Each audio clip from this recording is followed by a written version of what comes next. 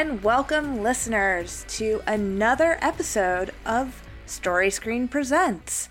Welcome, welcome, welcome. You're here listening to Cathode Raycast, which is the podcast where we talk about all things television. I'm your host, Bernadette Gorman-White. It's so good to talk to you guys again. And we are excited to get into this episode because strategically, I will admit, I didn't do this on purpose, but this is going to be great. I have a very great guest here today. We're dropping this episode on Indigenous Peoples Day, and we're here to talk about reservation dogs, and I'm being joined by Diana DeMuro. Hello. Hello. I think you and I both have kind of talked to each other about this show in passing. Yeah. But we've never really sat down and talked about it. So I'm excited. Yeah. This is probably one of my favorite shows on right now. Mm-hmm.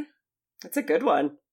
Agreed. I think it's one of those shows too that is getting the buzz that it deserves, but it still feels a little underground to me.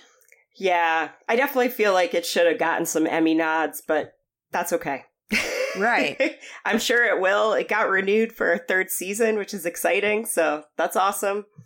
Yeah, it's curious because I feel like a lot of those FX shows / FX on Hulu shows don't tend to get a lot of recognition, even though I think they're some of the best shows on television at the moment. Yeah, I guess I never really thought about that, but yeah, that is sort of the case. Yeah. At least. Yeah, and I did some research for this past Emmys just because I was curious about what the process is. But right. I do think if you submit something for nomination, I do think you have to pay. I don't think it's a large fee. I think it might be like $100 or something. Huh. Okay. So I think you do have to pay for submission for nomination. And I wonder if FX either doesn't have the money put away to do things like that, or their studio just doesn't really care as much about getting those accolades. Because, I mean, the accolades are fun, but they are kind of silly. I don't know. Yeah. That's true. I know. I was kind of like, it's missing from this lineup, but it's still so good. So, yeah. I pretty much recommend it to anyone I know that hasn't seen it yet. I'm like, what do you mean you haven't seen that? Right? Yeah. So... And it's one of those beautiful, beautiful shows that is only like half an hour for the most part. Like, they're short episodes. Yeah, they pack a punch, though. They do. So, yeah, Diana, how did you get into Reservation Dogs? Were you watching it pretty much from the start just because you were interested in the storytelling? Tell me about your approach. Yeah, I think I did see the trailer from season 1 pretty early on, and... my sister had also saw it, and so we were both kind of pumped based on the trailer alone. We were like, this looks very funny, and very different than what's on right now. And, you know, like the satire reference to Quentin Tarantino, is awesome too. So just I think there was in the first trailer, like a scene of all of the main characters wearing the black suits kind of like in the film. And so we were just kind of like, this looks pretty awesome. And yeah, I watched season 1. Season 1 is great. But I have to say, season 2, it's been episode after episode has been a banger. They're really good, really poignant. So it's still drama, but it's still very funny, which is sort of my favorite way to gut punch you, is to bring you in with some laughs, and then not trick you, but then all of a sudden slide in a little, poignancy to certain things and sadness, and then you're just like, man, this show is good. So yeah, Sterling Harjo and Taika Waititi, but Sterling Harjo in particular, I feel like he's killing it because he definitely directs several of the episodes that I have been loving in the second season in particular, for sure. But it's been really good. Yeah, and the cast is awesome. The kids are awesome. They're so good. Yeah. Really, I know that they, obviously, pretty much all of their cast, all of their crew, for the most part, are all Indigenous people. Yeah, definitely all the directors are, for sure, great. Of all the episodes, which is awesome. And I believe all the writers are as well. Mm-hmm.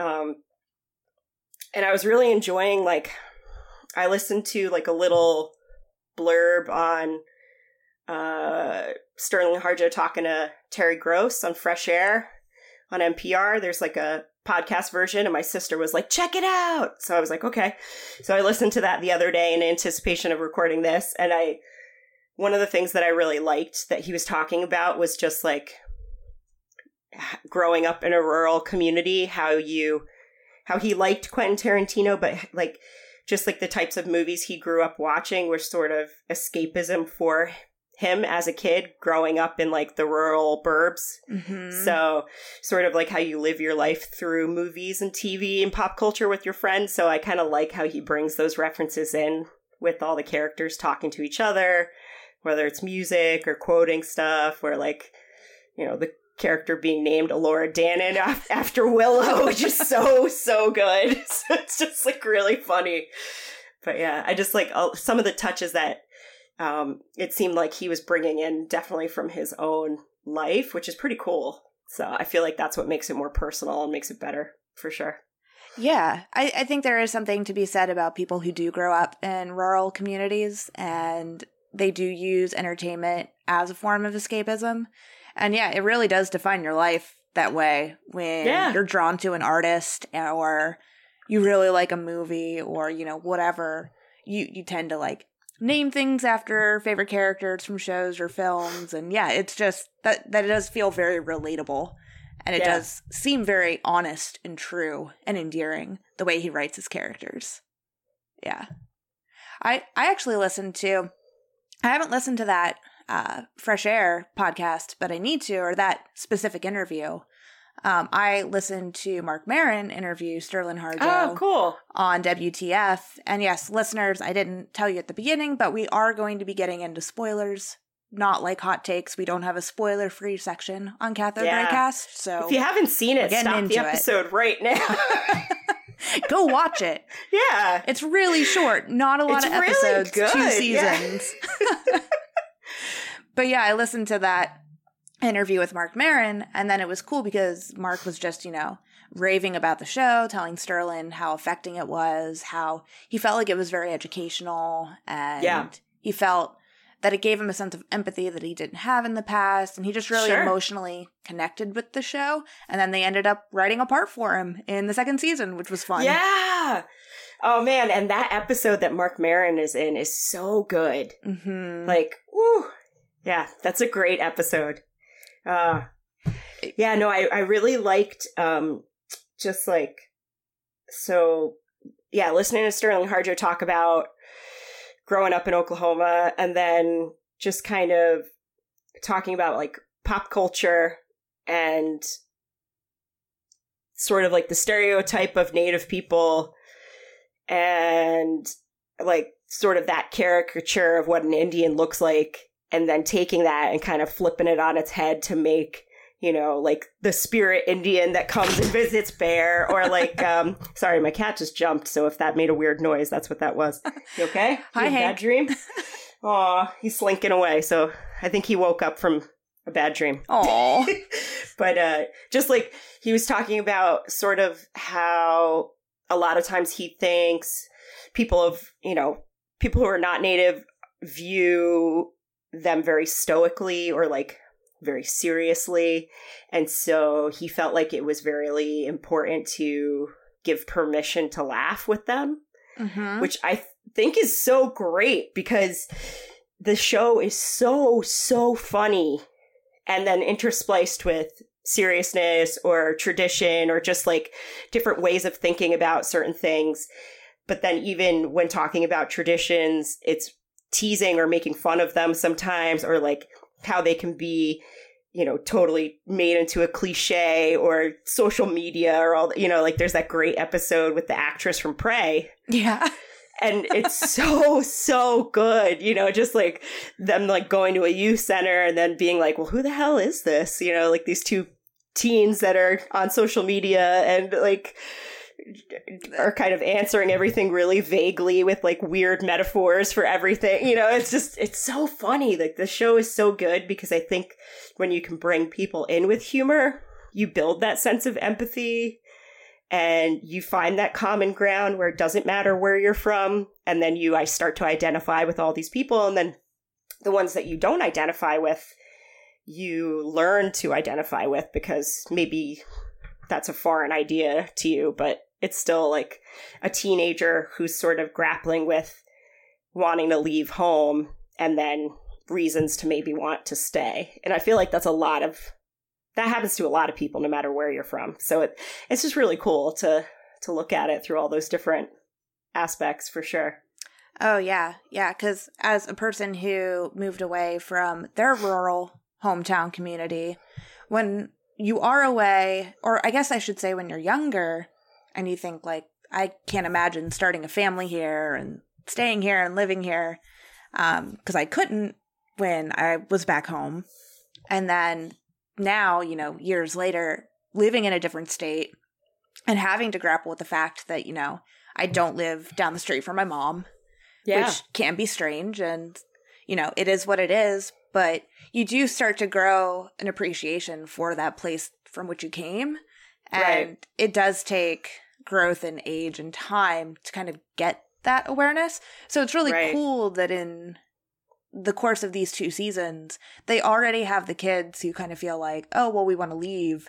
And already they're starting to realize, oh no, like there are aspects of home that are really, really nice. Yeah. They're drawn just to. Really, or like really important, like that you're sort of, not that you feel obligated, but there is sometimes, I think, characters feeling obligated in certain ways by family or just, family and friends.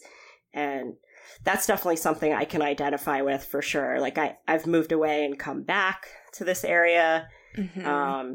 And then I've, grappled with wanting to move away again over the years several times. But yeah, it's definitely like, your friends and your family that can root you in a place and make it feel like home. So for sure, it's really fun to see.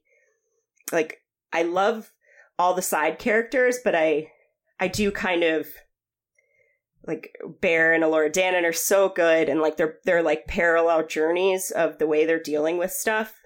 And then I love season 2 because I feel like it goes more into Cheese and Willie Jack, who are, in season 1, but they're sort of like the side friends of the 2 main characters initially. And so it's great to get their standalone episodes too. And those were such good episodes in season 2. Agreed. Yeah, I find myself drawn, I think I'll say this, but then when I see a standalone episode with the other characters, I'm like, oh no, they're all great. But yeah, I really love Willie Jack. Yeah. She's the best. She's so good. She's so good. Yeah, and I don't think she had acted before this show. So no, that's like super impressive. Very impressive. And I kind of love that. Like some of the things I read were like, oh, are they talking a certain way for the show? And Sterling Harjo was like, no, that's how they talk. Like, they're teenagers, they sound like this. They're referencing whatever they're referencing. They like the music they like. We kind of just let them, like, that's what they look like. So I'm like, that is awesome. Yeah, Heath and I say, fuck, a lot. Fuck. It's just so funny. And I think the way that they reveal, the way that she is referred to as Willie Jack for a good maybe 4 or 5 episodes, and then you see her name written out and you find out it's Wilhelmina Jacqueline, is so funny. It's like such a very sly way to do comedy. So good. Yeah, it's so good. I mean, you have that episode with Cheese too, with Mark Maron, where he's, put in a group home and it's like Chester or something is his real name. And you're like, holy shit, I didn't even think his real name would be close to Cheese. Like, right. Or I love his character. He's like introducing himself to other kids and he's like, hi, my name's Cheese. My pronouns are he, him. And like, you're like, fuck yes. This kid is so great. He's so nice. And, it's just really funny they're all very different characters, but I like that they love each other so much. Like, it's just, yeah. Oh, yeah. It really, like, hammers home especially when you're younger, how, like, your best friends really feel like your family. Mm-hmm. Yeah. Mm-hmm. Yeah, and I think, too, a part of growing up is starting to realize that you are subtly different and that it might not last the way you think it's going to last. Right. But that doesn't mean you don't have that love for those people. Sure. Yeah. Yeah. So it's interesting to see them go through the changes they're going through, and then also meeting the other characters, and just like, you know, like the rival gangs of friends and things like that, and then how that influences them and how maybe they're not so bad, and it's pretty awesome. Yeah, because that was quite a shock at the end of last season 1, where Jackie and Elora decide to bounce. Yeah. Without any of the other kids. Yeah. Felt like a stab in the heart. But totally. And then this season, like you said, with Bear and Elora kind of mirroring each other, Bear saying he's not going to come home. So that was an interesting cliffhanger to leave season 2 on. Yeah. Yeah. Season 2, I want to watch that finale episode again. It was so good. Mm-hmm. But I mean, the kind of like lead up to Elora Danan and Jackie leaving, I almost wanted them to be gone slightly longer, because it was interesting to see their journey and all the shit, like just like racism and the scary rich, you know, divorcee wife that took them in, and like all the crazy things that were happening to them on the trip, and then to have her come back immediately. And have, like, this show really deals with grief, like, again and again, you know, in various ways. And it's so interesting because I know, like there's the over arc of the whole show with their friend Daniel dying, but then there's also, like, Elora Danan's grandma, or, you know, like, the episode with the police officer and there being flashbacks of Elora Danan's mom. And stuff. So it's just like all the different people that have kind of had to deal with that throughout the show. And it's such an interesting thing to see portrayed, because I feel like a lot of times, you know, in a film or a lot of TV shows, not a ton of time is spent on it. So I think it makes it that much more realistic to show like how long it actually takes for somebody to grieve. And, like, how much it affects them to, like, have the kids be interacting with Daniel's parents, or, you know, just other people that knew him, and then their own memories of interacting with him. And it's really great. Yeah. Yeah, they do a good passage of time in that first season where I think Willie Jack and her dad are going out hunting, I think, like, on, like, the year anniversary of the events happening for Daniel. And so, yeah, already by that point, you know that's a decent amount of time, and these characters are still very much stuck. Yeah. Yeah. I think that episode with Big in season 2, the Big episodes tend to be my favorite episodes because I love that actor, Zahn McClarnon. He's so good. Oh, man, he's so good. And yeah, like those episodes have a really good balance of comedy and pathos, and yeah, it's just really great to watch. But yeah, when you find out all of the grief and the guilt that he's been carrying, because you didn't really realize, you knew that he was a cop. Right. You knew that Elora's mom had passed away, but you didn't really know a lot of the specifics until that episode, and you start seeing these flashbacks, and then you're like, I don't want to see these flashbacks. Please don't show these to me, because you know that they're getting closer and closer to the event. And you almost feel like you can stop it by not watching, but you know you can't. Part of me, I thought that she might have died through an illness. Like, I didn't realize, I didn't realize at the time that she had had some kind of accident. Like, I was like, oh, did she die of, like, cancer, or did she die in childbirth? Like, because did it happen when Elora Danan was really young? Like, when did it happen? So it's sort of like, oh, you know. But I kind of love, like, the second season really fleshed out the rest of the characters on the show. Like, it did such a good job of, like, the episode of, like, Bear's mom going to, like, the, you know, Bureau of Indian Affairs, like, the health conference, and, like, having the best time ever, and, like, it's so good. And just, like, reconnecting with her friends, and just showing those friendships are just as important when you're an adult as they are when you're growing up. And I love the Willie Jack episode of her going to the prison and seeing her aunt, who's Bear's mom. Yeah. And that whole like sequence of her having her own spirit guide is so good. Yeah. It's just like, it's like so devastating, but then also really funny. So, yeah. Yeah. I like the slow reveal too. I think that the show trusts its audience a lot, and it doesn't feel like it has to tell you like, this is Daniel's mom. Right. You know, it is a slow reveal of like, who is this woman? Why are we following her? Right. What's the significance? And yeah, I thought that episode was great. And when her spirit guide said, I walked the trail of tears and I smile more than you, was so funny. I feel like that's such a good example of the writers on this show just like really using humor to deal with some of this fucked up shit. Like it's like a history of violence, literally, you know, just like ways of dealing with that and then modernizing all of that now. And just like, because you're right, there's really not a lot of content out there that shows Native people in a modern setting. Mm-hmm. Like when I was younger, I had really liked the film Smoke Signals. Okay. And that's like based on the book The Lone Ranger and Tonto Fist Fight in Heaven, which is a great book. But I mean, now that there's some not awesome things that have come out about that author later in life, but like that's maybe my only experience with reading about more modern day life on a reservation, mm-hmm. you know, and then I feel like even now what you get taught in school is so skewed, just like the history of all of these events, and with something like the Trail of Tears, right, is really glossed over or just like really sped up. I mean, maybe now, who knows? I'm not sure.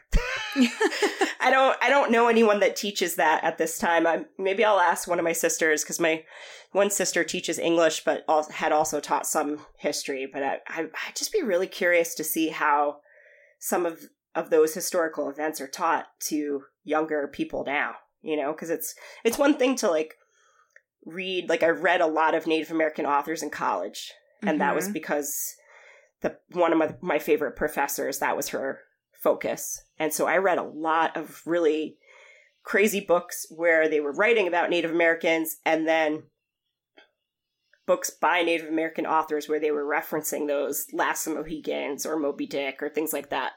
And so it was really interesting because you had some modern authors that are kind of referencing these weird texts where they're sort of being portrayed as these caricatures. Mm-hmm. And I feel like Sterling Harjo does a really good job of that in this show. Like he does a good job of being like, you know, like I love the spirit guide that talks to Bear. He's so ridiculous. Aho, young warrior. I love him. He's so good. He's so good. He's just like, no, I was at the Battle of Little Bighorn. My horse stepped in a hole and crushed me, and here I am. I saw Custer, but I didn't do anything. You know, it's just like, it's so good. It's just so funny to kind of like make fun of those things, but then also reference all of that history. It's wild. Yeah.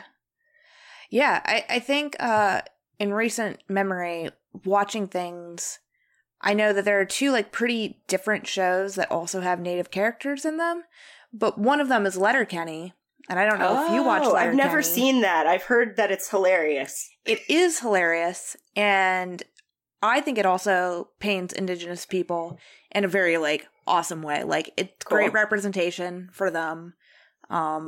The woman who plays Deer Lady in Reservation Dogs is a character in Letterkenny as well. And she plays a woman named Tanis, and Tanis is awesome. That's cool. So yeah, I love that these characters are getting the representation in both those shows. But then on the flip side, in Under the Banner of Heaven, that show is great. That show is great. But they use Indigenous people more in like a plot point type of way. True. Which isn't necessarily a dig on the show. Obviously, it needed those story beats to tell the history of LDS. Yep. to get you to where the characters were at the present time during like the bulk of the show in Under the Banner of Heaven. So it totally makes sense. I'm not saying they misused them, but it was an interesting way to present those scenes. Yeah. They didn't really seem like people. However, you know, sometimes that's what happens just in general when it comes to telling plot points in any type of show with any type of group of people. Right. And if anything, it just, you know, went to paint how this country was built in the light that it actually was. You know, they weren't shying away from the fact that a lot of white people are terrible and were terrible back then. Sure. So, yeah. And still are. And still are. Oh man, I love that episode with Big, and I was just double checking the other actor, the one that plays Kenny Boy, Kirk Fox. Uh-huh. Oh, that was like, because he's such a great character, because you're like him and the other guy, Ansel, that are like the white meth heads at the junkyard, like they are fucking ridiculous, but he is such a good character, and it's just, he's actually a really kind and really like a good person, even though he's a total dipshit. Yeah. And like their like whole like drugged up journey is so good. It's really so good. Weird. It's so weird. So funny.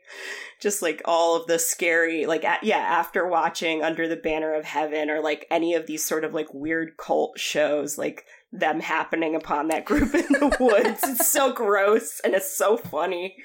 You're just like, okay, all right. All these like, you know, scary white men that are in law enforcement or otherwise, you know, meeting up in the woods and essentially like berating these other men. You're like, okay, man. All right. Yeah, and I love how those characters, Big and Kenny Boy, are kind of acting as the audience because they're like, are we really seeing this? Is this real? Yeah, you're like, yeah, is this real? Are you reacting to the drugs, or does this really happening? Is anyone going to help them? Like, he's still a police officer. Yeah, what a great episode. Kenny Boy really, like, hinged a lot of the really important parts of this season, for sure. Yeah. And yeah, it was cool to see that, like, the storm that happened at the end of the last season really did change a lot of characters, which is cool. And, you know, they did a great thing about building on that first season and not losing any of those plot points that they set up. I know, I thought he would be in this season more, but I really love the actor that plays Uncle Brownie. He's great. Yeah, like maybe he wasn't as available this season, or maybe he'll be in later seasons, but Gary Farmer, he's awesome.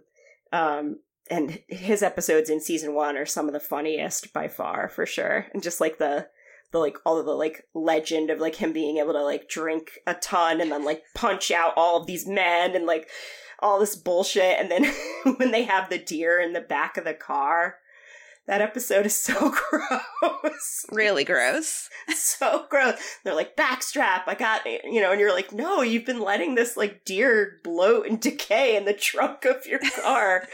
It's like, no. Oh, man. But yeah, I love all of that, like, sort of playing with being spiritual and actually being spiritual. Mm-hmm. Mm-hmm. And what does it mean? Yeah, what does it mean? And then, like, you know, what's actually better, and then, you know, how you identify with stuff. And yeah, just I love like when the spirit guide is actually meeting with him and is like, no, you know, like, that's not what I meant at all. You know, like he's just like ignoring him and doing what he wants to do. You're just like, okay, that's this guy's MO. It's fine. Yeah. And it's fun that Uncle Brownie now sees that spirit as well. And yeah, he's watching him from across the creek, and he was like, all right, I guess that counts. I'm going to leave.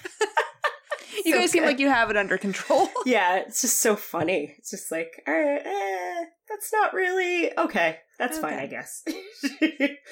Yeah, it's cool because I think the show, you know, is illustrating that traditions change, and you have to wonder, say, years down the line, I don't know how long Reservation Dogs will run for, but, you know, the fact that the core group of the Res Dogs now kind of have their own traditions. They've gone to the Pacific now. Yeah. They held that tradition in the water. Like, if they were to have children, would that tradition kind of get passed down to their children. It's just cool to see these traditions like warp and change throughout, the generations. Right. It's like you're keeping them alive, but they get tweaked a little bit each time, where just the stories get retold slightly differently, and they keep certain things, oral histories alive by retelling them, but everything is slightly different in the modern day. And yeah, it's just like, their ideas of like, oh, Cheese, you do the eulogy, or like, him and Willie Jack like being sort of the ones that are a little bit more in tune with some of that stuff, and Bear and Elora Danan sort of like needing a little bit more guidance.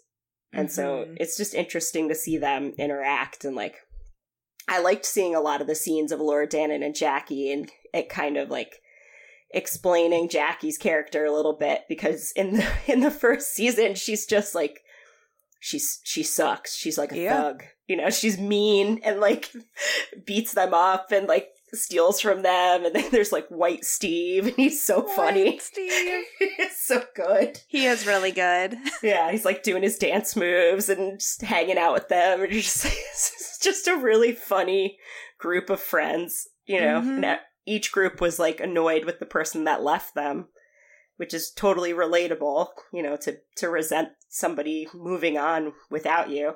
Yeah. And I feel like that's also sort of what happens with Daniel, because he left them without really getting a chance to say goodbye or explain anything to them, which is the nature of suicide. So it's an interesting way to see all of the people that are left behind, because I feel like that's a lot of you don't really know when someone takes their own life if they think about that at all. They maybe don't at all. So you're sort of like, oh, they leave, but they're not thinking about all these other people that will now have to deal with that after the fact. So yeah, with the absence. Totally. Or just like the not knowing, and feeling guilty or feeling sad or, just missing the person. So yeah, there's just so many different aspects of it for sure. It was interesting to see a lot of the adult characters. Like, I think that was really well done, because the kids are always going to have their own narrative of what they miss and love about Daniel, and maybe sort of blame his parents or blame other people for not being in Daniel's life enough or not helping him, but then they also feel responsible. So it's really interesting to have them interact. Like, I love that episode of Bear working on the roof. Yeah. It's so good. And just like, you're like, he's getting his ass kicked working on the roof. And then finally it's Daniel's dad who like really decides to take him under his wing and help him out. And that's like the turning point for him to cut that man some slack. Yeah. So yeah, it's so rough. It's just, the show's heavy, but still really funny. Still really funny, still really good. Yeah. Yeah. Yeah, because the episode with Willie Jack where she goes to prison to visit Daniel's mom. Yeah, I did love that moment, because it seems like her time in prison, for whatever reason, has been a comfort to her in a way that, because she got a chance to meditate and, right, figure more out about her feelings towards that suicide. Right. Yeah, she doesn't have to deal with them either, because she said when she sees Willie Jack, she's like, I see you and I see him. Yeah. And so taking yourself away from the reminders of all those people makes a lot of sense. Right. But I do love that she does say you can't love someone out of their own pain. Right. And that's such a true and good thing to remember if you are a friend or a family member of someone who committed suicide, because totally, you can't love someone out of their own struggle. That's true. You never totally know what somebody's going through, so it's like you can't rationalize it or try and get them out of it. They have to be able to do that with themselves with help. But yeah. So I thought it was nice that in the last episode where they do decide to read the letter, and the letter is positive. Yeah. I really liked that, because there was a lot of build up as to what this letter was going to say. you were a little nervous that maybe his friends would have maybe been saddened by it, you know. Right. Who knows what. But then it ended up being like a really nice, happy letter about all of his hopes and dreams, and they were all very sweet things. I know, which is kind of sad. Yes. But it's also really cathartic. It's that like whole sequence at the end where they're like hugging each other and he's there. So good. Oh. Yeah, that was like a punch to the gut, but a good punch. Yeah. Yeah. Yeah, so good. Because, you do. I think we all kind of do it. Obviously, I think I talk about this on a lot of the podcasts, but whatever you kind of watch as a kid kind of informs how you act as a kid. So, like, when you watch, say, like, high school comedies or rom-coms or, you know, whatever, you start to kind of take little character facets from, like, your favorite characters in shows or what have you, and think that that's the way that you should also kind of act. Okay. Yeah. Like, real life mirroring the things that you watch, which are also mirroring real life, kind of, in a way. Totally. Yeah. I mean, you can do it with real people that you look up to, like cool, in quotes, older siblings, or people that you think are cool aunts, or musicians, or, you know, actors. Totally. Yeah. So I love that, like, Daniel's letter, too, whether it was real intentions or just what you think you should write to your senior self as a freshman, like, still, the fact that it was a part of them that they were sharing with their friends is nice. Yeah, you know, definitely. Whether it was just kind of like your stereotypical, because, you know, like when kids sign high school yearbooks, everyone signs the same kind of bullshit. Yeah. But it's funny. That's just what you do. Right. You know? Yeah.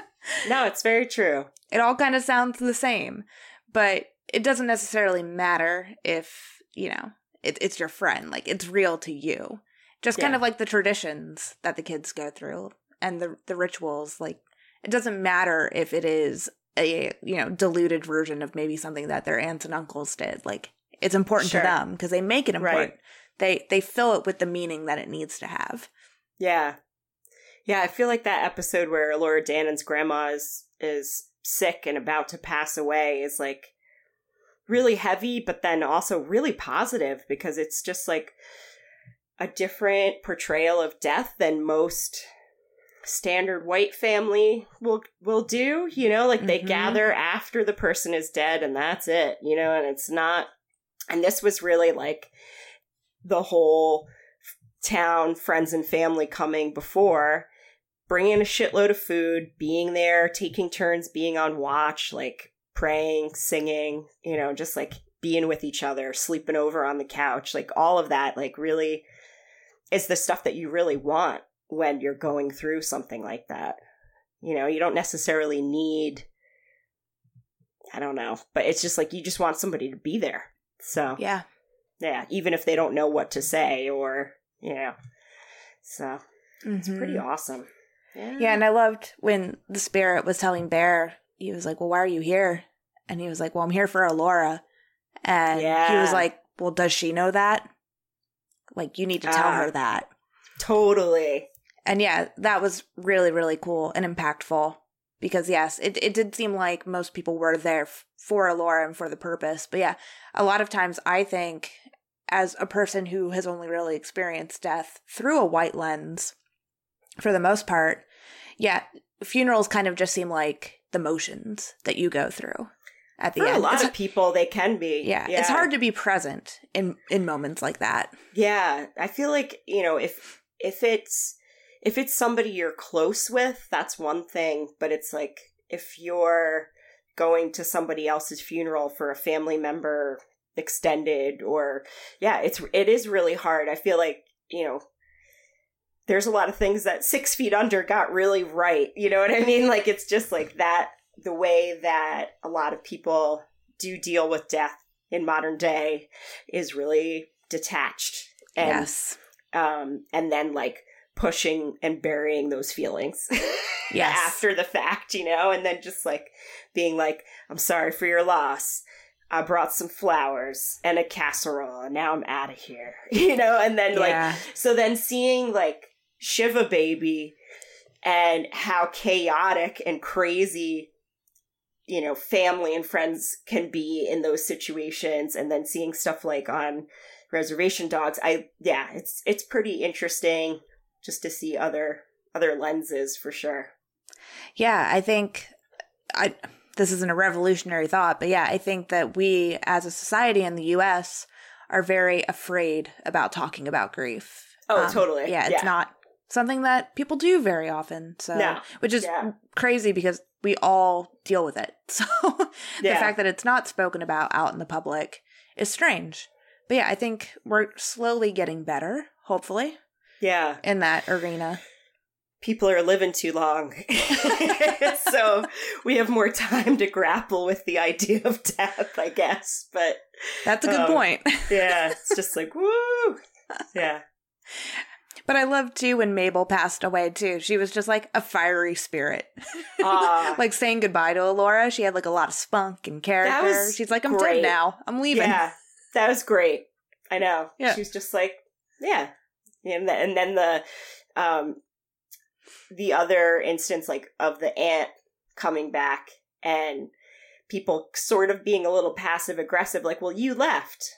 And then having a little bit more of that backstory about someone being jealous that she left the reservation, that she doesn't have children, and then on the flip side, her being like, yeah, but I want children, or I want a family, or I miss you guys, or, I was grieving, so I needed to get the hell out of here, but then I didn't know how to come back, so there is a lot of that as well, especially in tighter knit families, to like feel like once you make that choice to go that you're not necessarily going to get welcome back. And so not knowing how to deal with that. And so it's pretty cool to see the reservation as that like microcosm of should I stay or should I go? So definitely. Yeah. Living in Nebraska, it was interesting because I feel, even though I lived in Indiana, grew up there, but moving to Nebraska, there are, a lot of Indigenous people in that state, and made some good friends with some Indigenous people through other friends, and some of them directly through Heath. But yeah, I know one gentleman, his name is Boots, and he does documentary work about Indigenous cultures, but also like obviously on other projects as well. And he was great. And then one of Heath's good friends from college, Amber, she's a music teacher, and she worked on a reservation. And I think she was kind of like the white Steve. Like, I don't think there were many other white people who lived on the reservation to teach. Yeah. And it was really interesting and eye-opening to get to talk to these people, and our friend Tavia back in Nebraska as well. It was just really eye-opening. I feel like a lot of people who live maybe, east of the Nebraska line might not really have those types of experiences. So I found myself really lucky to have gotten to like know people from that way of life. Prior to living out in Arizona, I probably never met anybody who was Native. Right. So, and when I lived in Flagstaff, I met a lot of people that lived on the Navajo res or that were Hopi. And the Conservation Corps I worked with had 2 teens that I worked with a lot over the years that were on AmeriCorps stipends to get trained up. And one of them ended up working for Grand Canyon National Park after, which was really awesome because there was one trail crew guy paid who was Navajo Nation, and he was sort of like the outlier. Like everyone else was sort of like a white, either hippie dude or white bro man on the trail crew. So, I mean, he was great, but he also had sort of like a little bit of he was a slightly pessimistic sometimes of working in the government, working for the federal government and Park Service and some of the programs that directly impacted the reservation or the way the land management was used and things like that. So it was interesting because it's sort of like trying to help people get job skills and training into a cool career track position in a park, which is great, but then also understanding that it's still not totally ideal. Like, there should be better systems in place on the res so that they could do that, you know. So it was definitely a wake-up call going from New York area, because I feel like Hudson Valley is not super diverse, but then growing up going to New York City all the time is way more diverse. And then moving out west, it was just a different animal because it was predominantly either Mexican or Native and white people. So it was sort of like a mixed bag out there, and it was very different lifestyle from where I had grown up. So yeah, I think it's really interesting. I hope that other Indians are watching this show. Yeah. Like, I feel like it's pretty awesome. Like, it makes you proud and laugh, and it's really good. So I hope other people have access to watching this. Yeah. Yeah, I hope so too. 'Cause yeah, it's great for, obviously, like, for us to love this show and to talk about it. But yeah, it's just neat to have it out there. I know that Paulina, the woman who plays Willie Jack, right? I know she coached a hockey team, I think, for women. Oh, kind cool. of like in her reservation area. And she said she wanted to do it because she wanted to be a representation for, like, her nieces. Just to be like, hey, like, you can do this. Yeah. So I think I do love that the idea behind the show is a bunch of different things. I like that it's about representation, but it's also just about, like, writing good, entertaining stories. Yeah. Because, you know, you could have gotten just the representation and that would have been important. But the fact that it's also such a kick-ass show and it's so good is just like, thank goodness. Because the representation obviously is, like, the number one, like, important factor, but it's nice to see that it's also backed up with just how awesome it is. Because yeah, I think every person I tell to watch this show, I don't know if they follow through, but they should. Because it's just one of the best shows on television, for sure. I agree with that, for sure. Yeah. Yeah, because I feel like when it comes to just television in general, there's just so much saturation these days. Like, there's just so much television, so many films. There's a lot out there, so it's daunting. And then someone will be like, you haven't seen all 19 seasons of blah, blah, blah. And I'm like, oh, yeah, but there's all these new ones, too. They just keep coming. But yeah, the fact that this is also a half-hour show is awesome. And I love the fact that it wasn't all dropped at once. I think that really, just that you'll be able to chew on each episode and digest that a little bit week to week was so good. Because they really stay with you. Those episodes have a lot to say, whether they, like you said, they have pathos and they have so much humor. So I really appreciated that it wasn't an all at once deal that someone would binge and forget about. Because I think they stay with you more when you have to wait. I agree. Yeah. I've watched so many things through the binging method. Yeah. And didn't take the time through memory to try to recommit, like, what happened during that episode? What were the impactful moments? And then they're just gone. I know the sponge gets wrung out.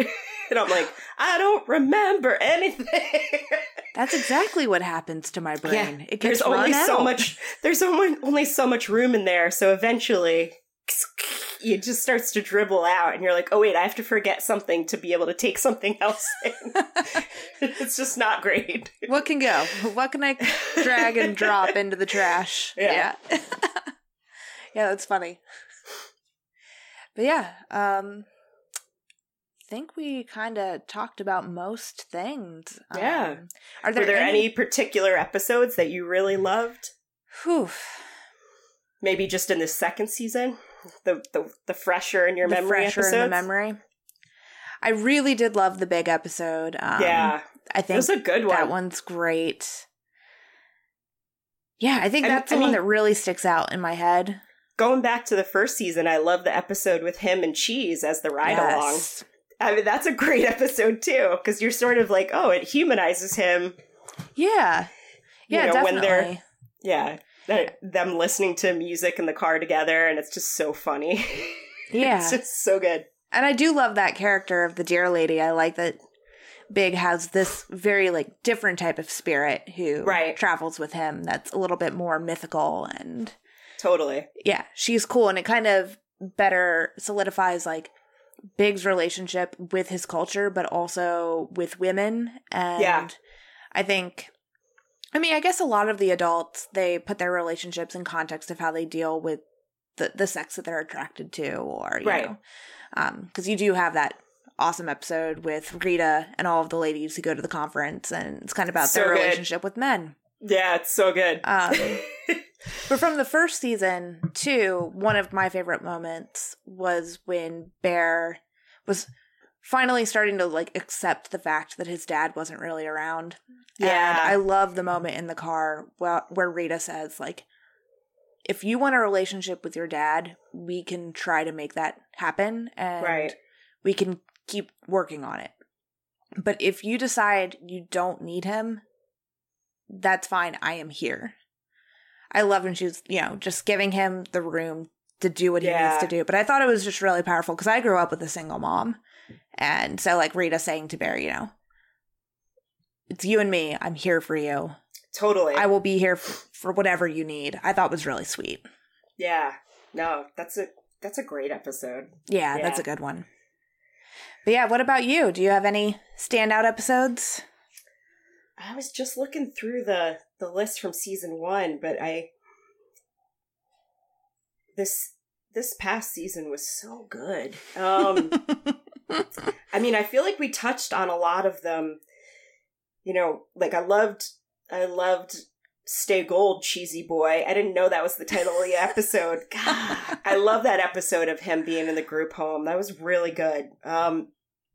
Mostly because he's such like an outlier with them too. He's a little younger than them. Mm-hmm. You're kind of like, oh, is Cheese queer? Yeah, he might be. Is it important? You know, it's okay. It doesn't really matter. You know, it's like it does, but it doesn't. And it's just all of the things about him that make him really awesome. Yeah. Like he's not confrontational, but at the same time, he's like fostering these good conversations. Yeah. He's got a lot of good insight into stuff. Like he definitely picks up on, you know, there's weirdness between them or whatever, you know, even if he's not saying stuff all the time. And yeah, Mark Maron's character, pretty hilarious, but the other characters in the group home with him were all pretty great. So yeah, I would say that's one of my faves. The Willie Jack going to the prison was also such a good episode. Yeah. But yeah, the episode, I'm just looking up her name again because I'm spacing out, but Amber Midhunter coming in for that episode where they have the like two social media influencers talking to them at the youth center is so funny. It's such a weird episode, and yet it's so right on the money for modern day. Yeah, you're like, this hurts on so many levels, and it's so funny. And like they're all sticking around to like get their gift cards, free meal. Yeah, I'm just like, yeah, that makes sense. There's got to be a perk. Yeah. Yeah, the fact that they keep calling themselves their elders. And they're like, you're not that much older than we. What do you mean, elders? Yes. Yeah. And they start asking her, like, well, which reservation do you live on? And she was like, oh, I actually live in she was like from San Francisco or something like that. And you're just like, okay. But she was like, my body lives there, but my heart lives here. And you're like, all right. So good. Sure it does. Sure it does. Yeah, those were great episodes. So do you think, are we gonna like maybe start out being in California in season 3? One would hope, but I can see them kind of doing like a town any jump. Mixed amount of things. I do think Bear, through his roofing job, has kind of acquired a little bit of life skills. Right. But And I could see him, like, doing okay somewhere else. But yeah, it's just like, you're going to leave Rita behind? You're going to leave your mom? Like, what? It's kind of crazy that they managed to get robbed again. Like, I was like, really? You lost all the money again? A second time? Yeah, the money loss is rough to watch in this show. Yeah. It's really rough. Just like just seeing how long it takes young people to like save to be able to sock some money away and then have it just like totally get stolen immediately. You're just like, ah! So it's like, come on. I know, especially when they're in the restaurant eating, and it's like, why don't one of you have like a fanny pack that you keep on your person at all times? Yeah. Don't just leave it in the glove box. Yeah. Yeah. Mistake number one. I mean, that's more indicative of them not having traveled beyond the reservation where they know most people. Right. So that's a little bit of that, like, being naive because you're young and not expecting people to take advantage of you.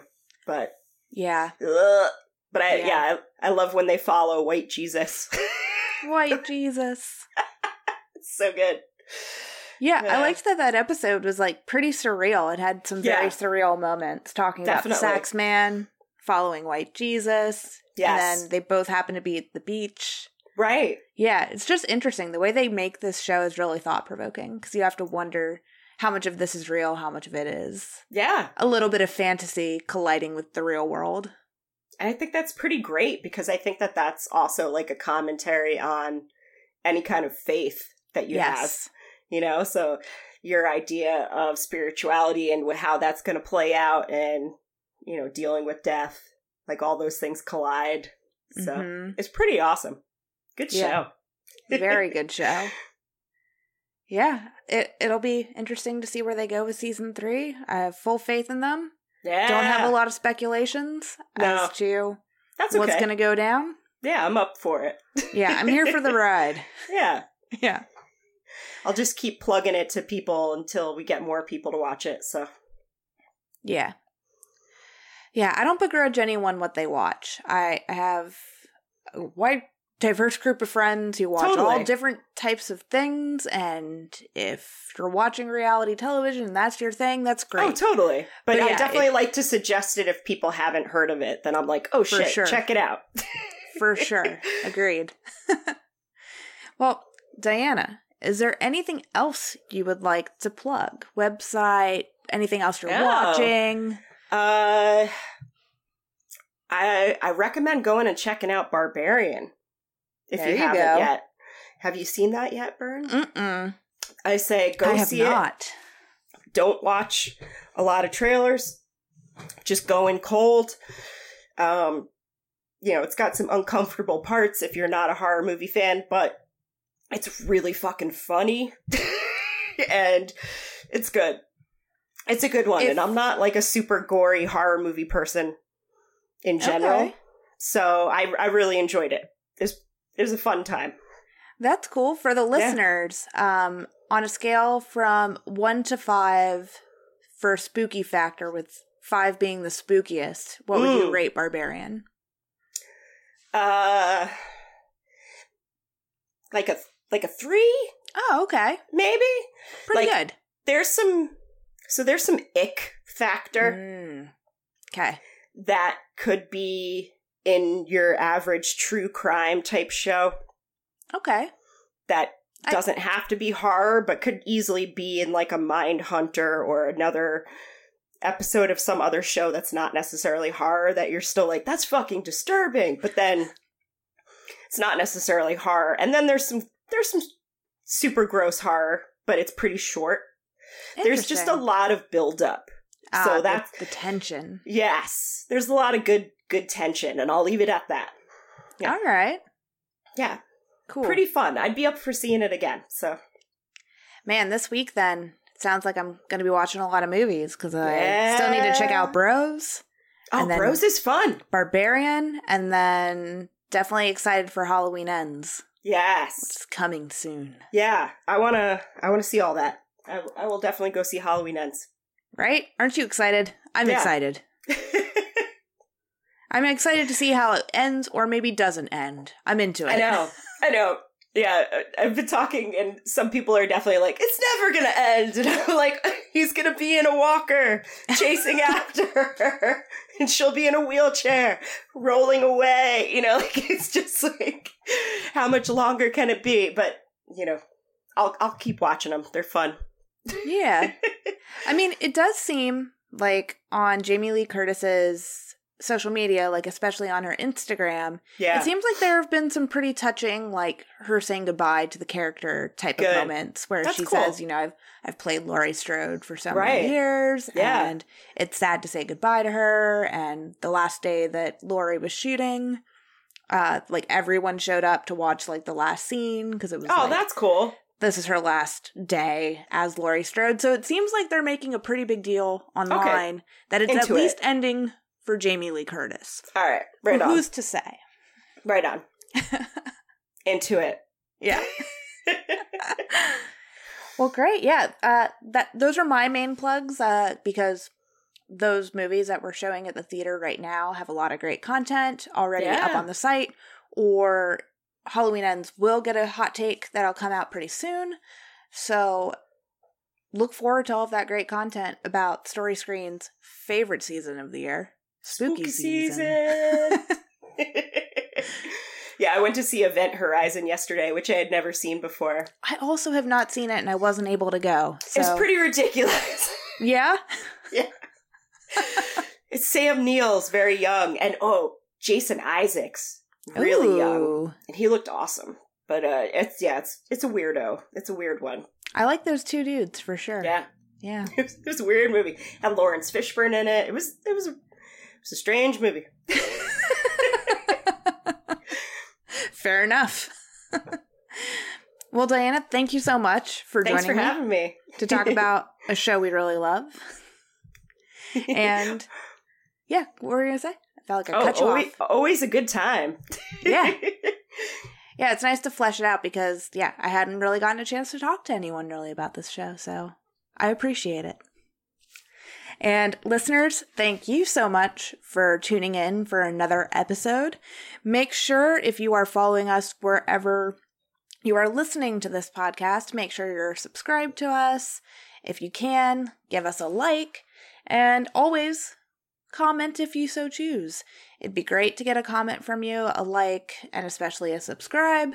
And if you'd like to reach out to us on any of our social media channels, you can go to storyscreenbeacon.com and scroll to the bottom and find all our little nifty icons. You can follow us on Twitter, Facebook, and Instagram. Yeah, and you can read all the articles that Bern and I write, too. Yeah, man. We're churning them out. Yeah, we're churning them out. They're pretty darn good. Fresh content every month. Exactly. Well, thank you so much, everyone, and have a great day, and we'll catch you next time. Bye. Bye.